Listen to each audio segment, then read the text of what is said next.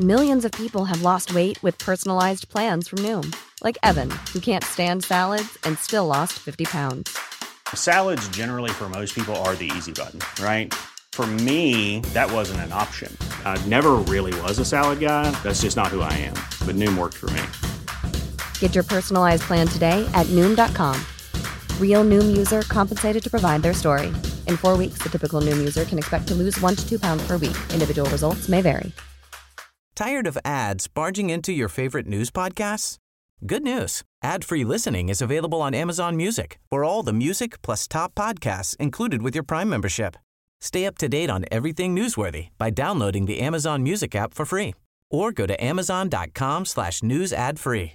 That's amazon.com/news ad free to catch up on the latest episodes without the ads. Stave 4, The Last of the Spirits. The phantom slowly, gravely, silently approached. It was shrouded in a deep black garment, which concealed its head, its face, and its form, and left nothing of it visible save for one outstretched hand. Rishi Scrooge fell to one knee, something he'd learnt from the spirit of Marcus Rashford earlier. "You are the ghost of Christmas is yet to come," said Rishi Scrooge. The spirit didn't answer, but seemed to nod, which was a relief to this narrator who didn't have to attempt a voice for this particular ghost. "You are about to show me shadows of things that have not yet happened," Rishi Scrooge pursued. "Is that so, Spirit?" Again the spirit just nodded, and with a wave of its hand indicated Scrooge should follow it. Despite having spent some time with ghosts recently, Rishi Scrooge trembled at this one and struggled to walk. The spirit waited for a moment for him to catch up. They stepped into the City of London, outside the Bank of England, where a knot of bankers was discussing someone unknown. The spirit pointed towards them, as if to tell Rishi Scrooge to listen in. "No," said the great fat man with a monstrous chin. "I don't know much about it. Either way, I only know he's dead." "When did he die?" inquired another. "Last night, I believe." "Why, what was the matter with him?" asked a third, taking a vast quantity of cocaine out of a very large bag. "I thought he'd never die." "God knows," said the first man with a yawn. "It's likely to be a cheap funeral," said the man with the red braces. "He didn't have any friends left in the city after he lost the election and let Labour introduce the banker's bonus tax. I don't know anyone who'll go." "What has he done with his money?" asked a red-faced man with red braces. "I haven't heard," said the man with a large chin, yawning again. "Left it in the Bahamas, perhaps. He certainly hasn't left it to me, that's all I know." The bankers laughed like drains and strolled away. The spirit whisked Rishi Scrooge away to a poorer part of town, inside a scruffy charity shop full of junk and old clothes. A woman came in with a silky bundle under her arm. "Oh, what have you got there, a donation?" asked the enthusiastic shop assistant. "Armani dressing gown and Gucci slippers," said the old woman. "They're not mine. The owner's dead. I took them from his corpse while he was still warm." Once again, the spirit led Rishi Scrooge away before he could find out how much the shop would charge for his designer loungewear. This time, they reappeared next to Rishi Scrooge's own bed. A shape was laid out upon it, covered with a silky sheet. There were no mourners, no weeping family, no cabinet members even at his bedside.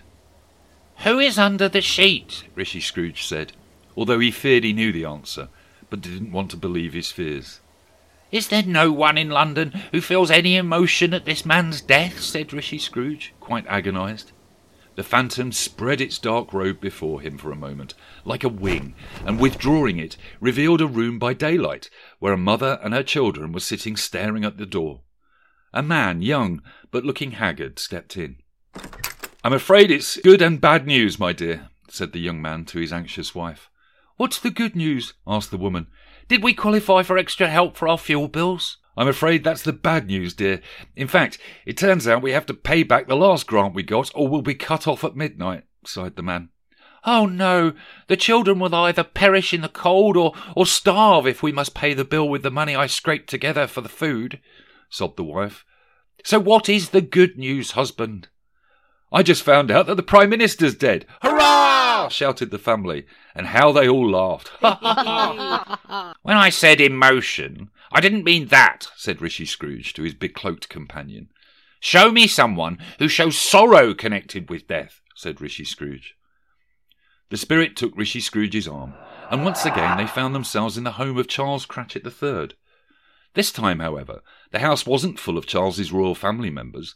Instead, there was just Tiny Harry and his wife Meghan, sitting sadly on his knee on the throne in the middle of the room. "Remind me how they all died, Harry," asked Meghan. "Forcing us to become the Queen and the Queen's consort," she said. "It was Rishi Scrooge's fault," said Harry. "When his poll ratings fell below 10%, he announced he would commission a new royal yacht for Papa. The little skinflint pocketed the money himself and got a friend to make the yacht from recycled dinghies recovered from the Channel. Then the whole family were invited on the maiden voyage." "Except us," interrupted Meghan. "Exactly," continued Harry. "And inevitably, when the yacht sank, there was no one to rescue them because Rishi Scrooge had disbanded the RNLI and locked up all the volunteers for treason. The whole royal bloodline was lost. We were the only members of the family alive to take the throne, which of course meant we had to cancel our Netflix deal," he said sorrowfully.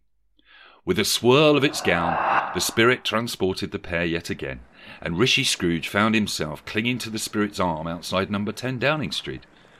Rishi Scrooge squinted through the window and saw his nephew, Sir Keir Starmer Scrooge, at the cabinet table. The wallpaper had certainly changed, and Rishi Scrooge didn't recognise anyone around the cabinet table at all, much the same way as the British people didn't either. Another swirl of the dreary gown, and they were in a dark, cold graveyard in Westminster. The ghost, still silent, pointed towards a simple grave. Trembling, Rishi Scrooge approached it. Rishi Scrooge stopped before reading the stone. "Spirit," he said, "tell me, are the things you have shown me shadows of things that will be, or things that might be?" he asked. The spirit didn't answer. "Because if, when you return me, I change my ways, might I avoid this terrible ending?" The spirit just pointed to the grave. As he feared, the uncared-for grave marker bore his own name, Rishi Scrooge. "Am I that man the bankers laughed at? The one who lay upon the bed? The Prime Minister that died alone and unmourned?" he cried. The finger pointed from the grave to him and back again. "Oh no, spirit! Oh no, no!" The finger still was there. "Spirit," he cried, clutching at its robe. "Hear me. I am not the man I was. Give me a chance to improve. Why show me this if I am past all hope?" said Scrooge. The spirit did not answer. "I will learn from what you have shown me. I've taken note, spirit. I will learn from the past, the present, and the future. The spirits of all three shall strive within me. I will learn from this, and I will change things for the better." As he said this, the spirit nodded, and the graveyard around them seemed to shrink and collapse and reveal Rishi Scrooge's bedroom in number 11 Downing Street. You have been listening to Stave 4, The Ghost of Christmas Yet to Come. Stay tuned for Stave 5, the end of it, thank God. Botox Cosmetic, out of botulinum toxin A, FDA approved for over 20 years. So, talk to your specialist to see if Botox Cosmetic is right for you. For full prescribing information, including boxed warning, visit BotoxCosmetic.com or call 877-351-0300. Remember to ask for Botox Cosmetic by name. To see for yourself and learn more, visit BotoxCosmetic.com. That's BotoxCosmetic.com. Tired of ads barging into your favorite news podcasts? Good news. Ad-free listening is available on Amazon Music for all the music plus top podcasts included with your Prime membership. Stay up to date on everything newsworthy by downloading the Amazon Music app for free or go to amazon.com/news ad free. That's amazon.com/news ad free to catch up on the latest episodes without the ads.